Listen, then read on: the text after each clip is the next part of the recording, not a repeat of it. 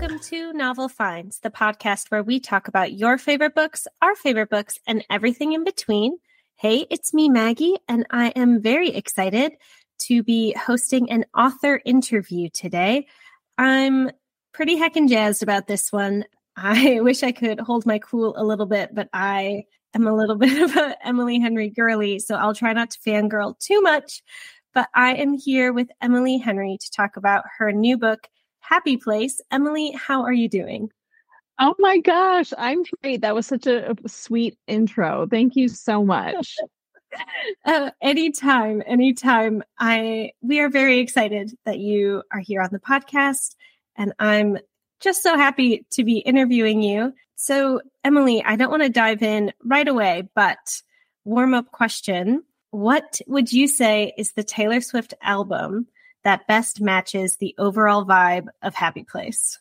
Yeah. Okay. This is so hard. Even though you did prepare me for this, like at least a full day ahead of time, I am having a really hard time because Midnights is so fresh in my head, and I feel like Maroon as a song really feels like Happy Place. But then the rest of Midnights, like Midnights is just like kind of all over. Like there's so much different stuff going on. So I would say Midnights, but then I'm like, well, maybe some Red vibes too. Sure, some nostalgia. Yeah, exactly. One of the heartbreaking ones, probably. Absolutely. Just the 10-minute All Too Well. Ultimately, it is. Yeah, ultimately, it's more that, unfortunately. Well, Emily, would you mind just giving us a brief synopsis of your new book, Happy Place, and a little bit about yourself as an author? Sure. So Happy Place is the story of Harriet and Wynn, who've been a couple since they got together in college about 8 years before the book takes place. And part of their relationship has been taking this really magical trip with their shared group of best friends every summer to a family cottage on the coast of Maine. And it's what Harriet looks forward to all year long. It's kind of like the one constant in her life. And 5 months before this year's trip, she and Wynn secretly break up and they put off telling their friends. So she is going to go on the trip alone and come clean to them, let them know that they are no longer a couple.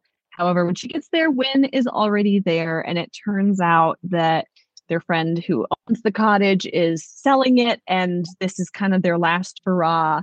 It's their like chance to say goodbye to the end of an era and just embrace all of their traditions one more time and reminisce and all of that. And so, like you said, there's like a lot of nostalgia. I think that's kind of the defining feeling of the book. But Harriet and Wynn decide that they will let their friends have this one last perfect week before they kind of implode the whole friend group with the news that they're no longer a couple. So that is the setup of the book. As far as myself as an author, I'm like, I don't know, gosh. So yeah, this is my fourth romantic comedy. Sometimes those lean more toward romance. Sometimes they lean more toward comedy. This one, I mean, there's still a lot of jokes in there, and there's some kind of ridiculous scenarios that this former couple finds themselves in, but it is a second chance love story. And so because of that, there's a lot of history and a lot of angst and unresolved feelings. So there's a little bit more of a melancholy tone to it. And yeah, it's also like a story of friendship. I think all of my books, there's like, even though there's usually a romance kind of front and center, there's some other relationship that I'm also really interested in exploring. Like with Beach Read, the main character, January, is not only falling in love, but she's also like dealing with the grief of losing her father. And Book Lovers, it's like a story about sisters, even though it's also, a romantic love story. So for this one, it is a second chance romance, but it's also about this group of friends and the growing pains that their friendship is withstanding and kind of figuring out what comes next and how they can move forward when maybe their lives are pulling them all in slightly different directions. Yeah, absolutely. One of the things that I really do enjoy about your books, and I think is one of the things that sort of draws me to them, is that you have the incredible romance, but you also have, your characters dealing with things that are outside of the main romantic relationship, whether that is, grief, friendships, anxieties.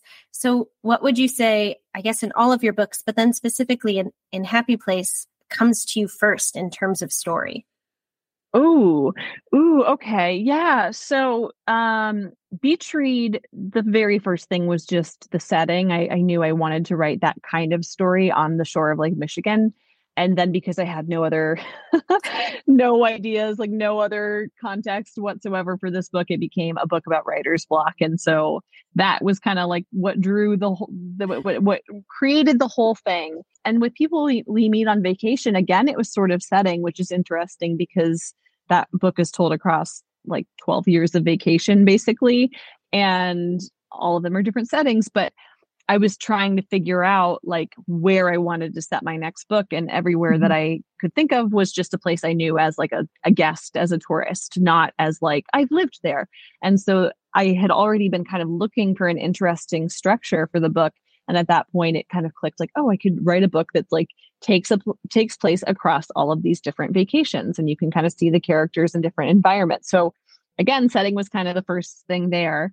With book lovers, the first thing was definitely Nora, the narrating character. I like really wanted to tell a story about the type of woman that you kind of see as the villain in a lot of romantic comedies, and also just like career movies like The Devil Wears Prada. I feel like Miranda Priestley's character is like a good example. Just like this high power woman who walks into the office and like throws her bag at her assistant and is just like doesn't have time for anyone's bullshit.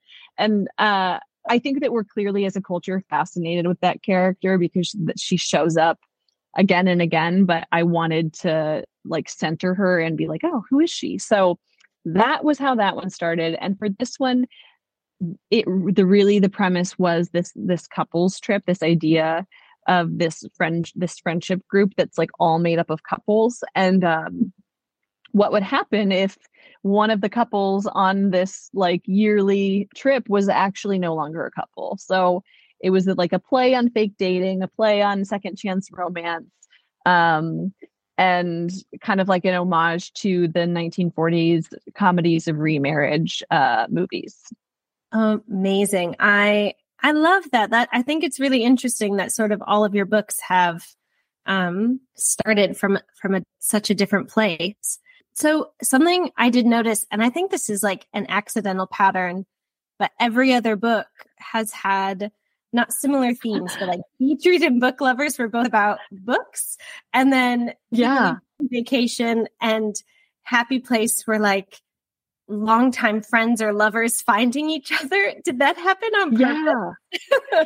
It didn't happen on purpose, but I think it makes sense because I'm like every book that I write, I think ends up being in a way like a reaction to the last book, which is kind of funny because I remember in college I took a Jane Austen class that was so fun. It was like basically just a semester long Jane Austen book club.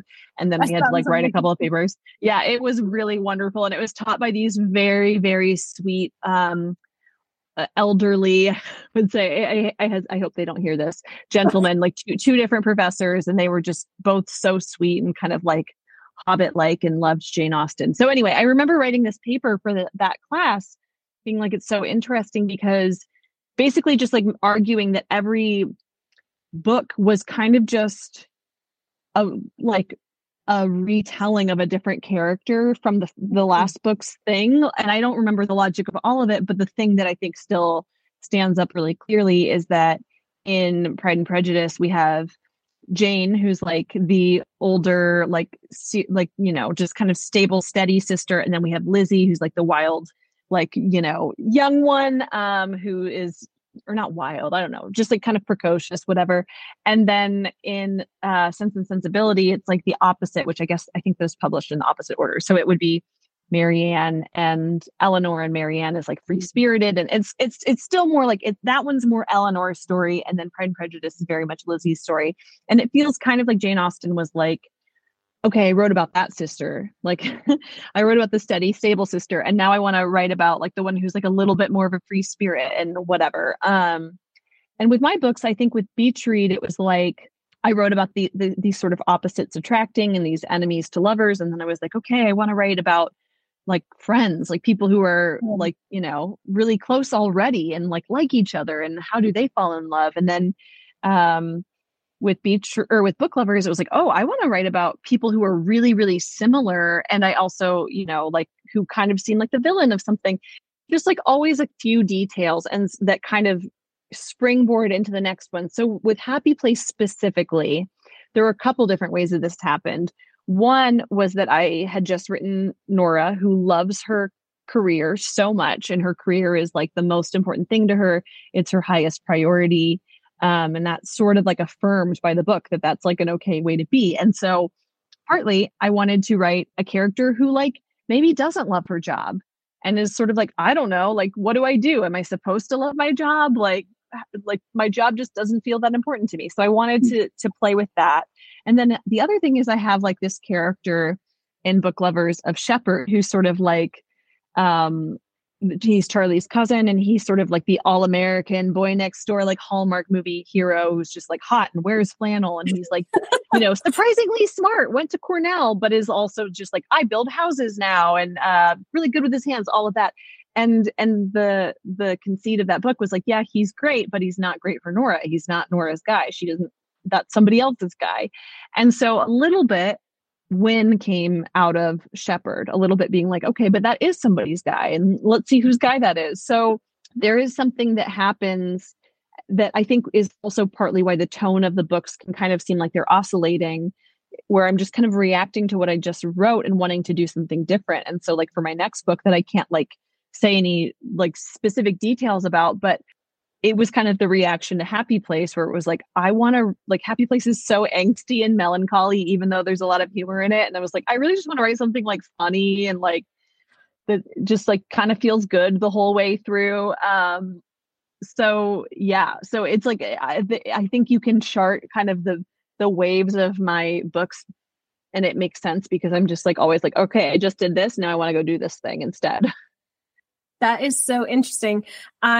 I love that. It does make it, because I've had just like a few of my friends ask me what one of your books they should sort of read first. And I do think the best way to get into the world of your books is to sort of read them in order, because you sort of join you on that journey. Yeah, totally. Yeah. I mean, I'm sure they work in any other in any other order, but there is a part of it where it's like you're part of the conversation in my head if you read them in that order.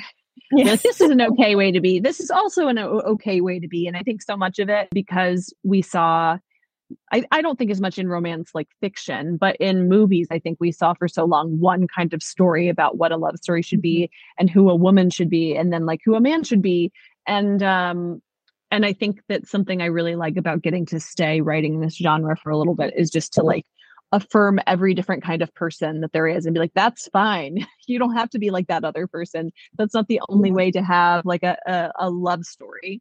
Yeah, absolutely. I think, and I don't want to make like a huge overgeneralization of the romance genre, but right. I think a lot of times we did see a lot of girl next door, or the guy worked on Wall Street and now he just wants to be a homebody. And I do think films are also having sort of a resurgence too, with like Lost City and all of these like new rom-coms. But I do think it is so cool. Your characters feel so alive, and they're not afraid to be too much.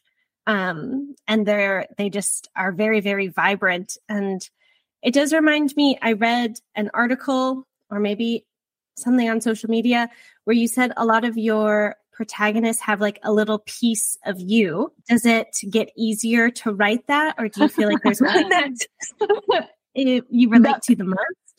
Oh my gosh. I don't think any of it gets easier so far, but I think now I have realized it's a good way to investigate something that I want to investigate. And so it's a little bit more intentional now. Like, I didn't really realize until I was doing an interview about it that I do feel like I put this piece of myself into every character, and that makes it scarier. But with Happy Place, I think it was the first time I wrote a book where I thought, I want to think about this piece of myself. Actually, no, it was the second time, because with Beach Read, I was like, writer's block. What is writer's block? What's going on with me? Like, why is it so hard to do something that used to come so naturally? And it became like my way of wading through that and understanding it. And with Happy Place, it was kind of the same thing, but for like people pleasing. It was just like, why do I do this? Like, how do I stop? Why is it so scary to confront someone, or to say how you really feel, or to even disagree with someone? Like, why is that so scary? What do I think is going to happen? So I don't think it's gotten easier, but I think now I see the value of it more clearly. Like, I'm just like, oh, I get to write a book, which I love doing, and I can also spend that time in this fictional story processing something that I'm trying to process in my real life, or incorporate into my real life. And so that is really cool to realize that I can do that for myself, and hopefully a little bit for my readers. But yeah, it's like, what you were saying, it's so nice that you feel that the characters are vibrant and that they're not afraid to be too much. But I think I'm afraid for them to be too much because of that. And that was kind of what I was getting at with that interview, was just the idea that every time I write a new female character, I'm putting like one of my own insecurities into her, and kind of amping that up to 11. And it's so scary, because if you spent any time on Goodreads or talking to writers, that it's a thing that like people hate female characters. Like, it's so hard. Just like it's like hard to be the right kind of woman in real life, it's like very hard to be the right kind of female character, because you're like, you have to be pleasant and friendly, but not, I don't know. It's just like that, trying to find some magical imaginary balance. But for characters, it's like you have to kind of disregard like how much you want your readers to like them, and instead be like, just who are they? Like that, I can't veer from who I believe they are. Yeah, I think that definitely makes sense. And I notice it a bit too, just, but it's something that reminded me in Beach Read. And it's a bit that I flagged years ago when I first read the book, because I had just started really getting into reading romances, but it still felt like something that, people loved romances, but sometimes it can be a genre that people were a bit more critical of. And for sure, you had written, if you swapped out all of my Jessicas for Johns, do you know what you'd get? Fiction, just fiction. But somehow, by being a woman who writes about women, I've eliminated half of the Earth's population from my potential readers. And you know what? I don't feel ashamed of that. I feel pissed. And I loved that. And I was wondering if that was something you felt you had related to, or now, as I had mentioned before, I think that the genre of romance is really just getting so much more respect and sort of having this second resurgence. Do you think it's something that readers are just so much more eager to read? Yeah. Yes to everything. Yeah. I have to, so there have always obviously been romance readers. There have always been people who understand what is beautiful and meaningful about romance. But I think that the reason we've seen such a huge influx of new romance readers is partly because we have been surviving something very traumatizing for the last few years on a global scale, and people want something that has some level of hope and comfort that's like guaranteed. You're like, don't know what's going to happen, but there's going to be a happily ever after, which means we're leaving on a note of hope, and we're saying that this piece that we're reading about this one beautiful aspect of life. So I think that's part of it. And then I also just really feel like, I guess because they were like largely raised by like Gen Xers, maybe I'm like trying to figure out the right thing, but like Gen Z is not, they don't have the same hangups, I don't think, largely that millennials had growing up, where it was like we were in like whatever wave of feminism was the one that was like, we can be exactly like men and boys, and what we really mean by that is like we can socialize, like, we can be exactly how men and boys are socialized to be. We can be like really into all the same things we're telling boys they should be into all the time. We can do that as girls too. We can, whatever. And so we were like in that wave of feminism where it's like, I like all of these things that are being treated as traditionally masculine or whatever. That's what's cool and that's what's smart. So that's what I like. And Gen Z is just like, I like what I like. And, and I don't feel like embarrassed to like this thing because there's nothing embarrassing about it. And so I think that their willingness to publicly love stories and gush about them, and stories that involve sex and sexual pleasure, specifically a lot of times women's pleasure. I think that their willingness to just like talk about that like it's no big deal has brought a lot of readers from other generations in too, to be like, oh, I guess that it isn't innately shameful to like reading about women and love. Like, I guess that those things are okay. So I'm really appreciative to everyone who has kind of made that transformation start happening. But I will also say that you and I are book people. So that means that the culture that we're a part of is like this book culture. And sometimes I'm really jarred when I'm talking to someone outside of like the more bookish publishing related community. I'm really jarred to learn how persistent and pervasive that kind of stigma it still is around romance. And it's so interesting because it's like you can look at any Publishers Weekly article basically and see that people are buying and reading romance more and more and more as time goes on. It's the best-selling genre right now. It's like other things are starting to kind of ease off as we kind of get back into like the post or, current, the pandemic world of just like figuring out the new normal. Book sales are easing off, but not in romance. Like romance is still a growing genre that people are really excited about. So you think like, oh, this is common knowledge that it's okay to like this kind of book and to see the value of this book. And it's not embarrassing. And it's not something that like people are like laughing at or mocking. But then you'll have just one jarring conversation and be like, oh, wow, I'm just in a little like romance bubble now. People are still really shitty about this. Like I was at my dentist like a year ago and he asked what kind of thing I wrote. And I said it. And he said, well, I guess I won't be reading any of your books. And I was just like, okay, like, I don't want you to read my books. You're my dentist. I didn't even want to tell you what my job was, but you made me tell you. And then you insulted me. And then you also don't even know you insulted me because to you, it's just such a given that like, well, I'm a man, so I'm not going to read that. Yeah. And I'm also just like, I'm on such a high horse about this. You're just like waiting for the end of the rant. But I will just say one more thing, which is that I have been thinking lately, because I also now have like these adaptations in the works. So I'm talking to a lot more people in Hollywood and I'm seeing that version of the conversation. And I have to say, I do think that it's still significantly behind the publishing conversation.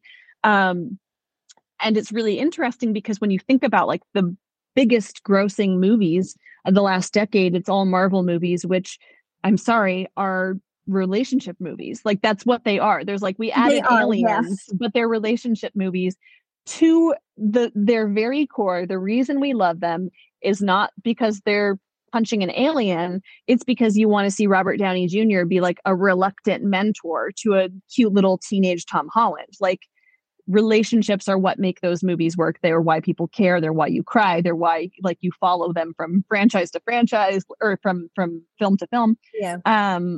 And it's almost like we can only talk about love if we hide it in a different kind of story. And I think that's so weird. It's so weird.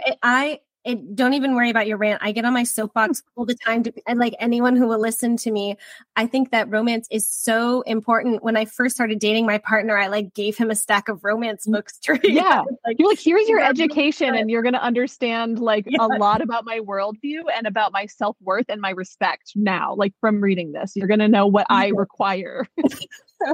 Exactly. And they're also, I think so often, so many people get so caught up in genre, whether it's like romance, they see the colorful covers and they think it's just all about women being women, or even I've seen it happen a lot with crime. They see like the dark, gloomy cover and they're like, oh, that's for like elderly people who are living at home. And it's not true. Especially we've said it like here, and I've read so many romances that are important because of their portrayal of women and female pleasure and good, secure romantic relationships. But also there are so many that are about family and like mother-daughter relationships and friendships and your career. And I just think it's such a shame, and I don't know how to get everybody to hear me. But I know. Well, it's so tricky because on the one hand, you're like, okay, we know that people do love romance and that they know that romance. So we need to package this book as romance because we're not like trying to like push away romance readers. We want romance readers. We love romance readers. They're the best readers. We want them. So we'll package this book so that they know that this is what they are used to and what they're looking for and what they're expecting. But then there's that feeling of like, well, how do you get the people who don't yet know that they love romance or that, who don't understand that romance novels have it just as wide of a spectrum of quality and issues and whatever that any other genre does. And that's really tricky. I feel like when the little cute illustrated covers first became a thing, that was part of what brought in this whole new readership, because there are people who had been like familiar with sort of like the chick lit, like subgenre of women's fiction in like the 2000s. And so seeing these cute covers, it was like maybe less daunting to an uninitiated romance reader than seeing the traditional like clinch cover with like two hot people embracing half naked. So they're like, oh, I can read that like on the train and I won't feel like people are judging me, whatever. And so that brought in a whole new readership. But now we all see that cover and we're like, we know that's romance. And that's great for those of us who are looking for romance. But it is kind of that thing where you're like, how do we get through to the people who aren't having these conversations, who aren't part of this community, who aren't meeting prospective partners, who are like there to tell them why they're wrong? It's a struggle. Yeah, it's a shame, really. I hope, I am so hecking jazzed for your film adaptations. I hope it brings a lot more viewers in. I hope so. Yeah, I hope so. It's like everybody I know wants more romantic comedy films. Like, and I think that like Hollywood wants to make them too, but there have just been a lot that haven't like performed well. And it's just this kind of thing where they're just catching up. And every single romance author I know is like, listen, let me help you. I can tell you how to do this. Just let me in the room. But yeah, I'm really lucky to actually have an amazing screenwriter or two amazing screenwriters working on mine. So I'm like, we're in good hands. Just got to get there. Exactly. It'll be good. I genuinely, I can't wait. Thank you. Yeah, of course. Okay. I know that we are slowly running out of time here, but I want to ask you hopefully one final question. My boyfriend is English, so he taught me shag, marry, avoid, which feels appropriate. Yes, right. Shag, marry, avoid is like the most. Yeah, totally. I'm like, gotta remember that so I don't say the other one on a live mic. Yeah, I like that one. I like that one because it's so hard. But I think my answer would change from year to year. But so for everyone listening, we are playing Shag, marry, avoid specifically with the men from my books. Correct? That's the plan. It is hard because you're like, well, I don't really want to avoid any of them, but my answer would change depending on the year. If you're like, I'm changing, I'm growing. I think probably shag Gus. This is so hard. I'd probably marry. I'm kind of between. Gosh, this really is so hard. Realistically, I would say Win. I think like Charlie, was who I would have said before Win, but I think I'd say Win, even though he's got like a rougher journey than pretty much any of the other male leads that I've written. I feel like his heart and soul, I just know and love. So I'd probably marry him. And this is so sad and unfair to him, but it's more about me. I think I would avoid Alex just because I think that we would be incredibly bad for each other. I think I would have a crush on him. And maybe he'd have a crush on me, but I think that it would just go down in flames. So I think that it's best if I just leave him to Poppy, and that's kind of my answer. Do you have an answer? Oh, that is a good. Okay, I think. See, this is why we avoid, so we don't have to murder anybody. Yes, right. I think I would also avoid Alex. I Poor would guy. say. I know. I'm sorry. He's just not for me. Yeah. I would shag Charlie and marry Gus, I think. That's great. You know what? You really can't go wrong. I think either one of them would be a great shag. So I think so too. I think any of them would be, but but specifically probably the two of them. I'm thinking about this a little bit too much now. It's hard not to. Yeah. I'm just like, which of these people I made up would be better at sex? Really hard to say. I guess it's really up to you. It really is. It's up to me. And so I will say that in your scenario and in my scenario, we are both correct. Amazing. Perfect. That's beautiful. Well, Emily, thank you so much for joining us. It was so wonderful to talk to you. Quickly before you go, do you have maybe a well-loved or favorite independent bookshop where people can this happy place? Yes, my local and favorite bookstore is Joseph Beth. They are fantastic. They are like a little home to me, and I love them. And they might still have signed copies. They might not. I would definitely say anytime I tout possible signed copies, always call the bookstore and make sure they still have them in stock, because it can happen that they're listed somewhere, but then it shows up and it's not signed. So make sure you call ahead. Call ahead. If you guys are interested, I will link the bookshop as well as Emily Henry's socials so you can follow her writing journey. Emily, thank you so much. This was so lovely. This was wonderful. Genuinely wonderful. Thank you so much for having me. Thank you so much. And we look forward to book number 5 and hope everyone enjoys Happy Place. Awesome. Thank you. And hopefully maybe we'll do this again next year. We'll see. I'd love that. I'll see you then. Me too. Sounds good. It's a date. Enjoy the rest of your day. Thanks. You too. Bye. Bye. Well, we heckin' did it, you guys. Thank you so much for listening. If you like what you heard, share us with your other bookish friends and family. And if you're listening with Spotify or Apple Podcasts, be sure to rate and review the show. I am off to do my newest video for our Patreon. I am now doing a series where I will be talking about all the books that I am currently reading every single month, as I no longer have an Instagram to post about them. And if you are interested in joining our Novel Finds community on the Patreon, please follow the link in our bio. And be sure to follow us on Instagram at Novel Finds Podcast. Thank you so much for being a novel friend. We will see you all next week.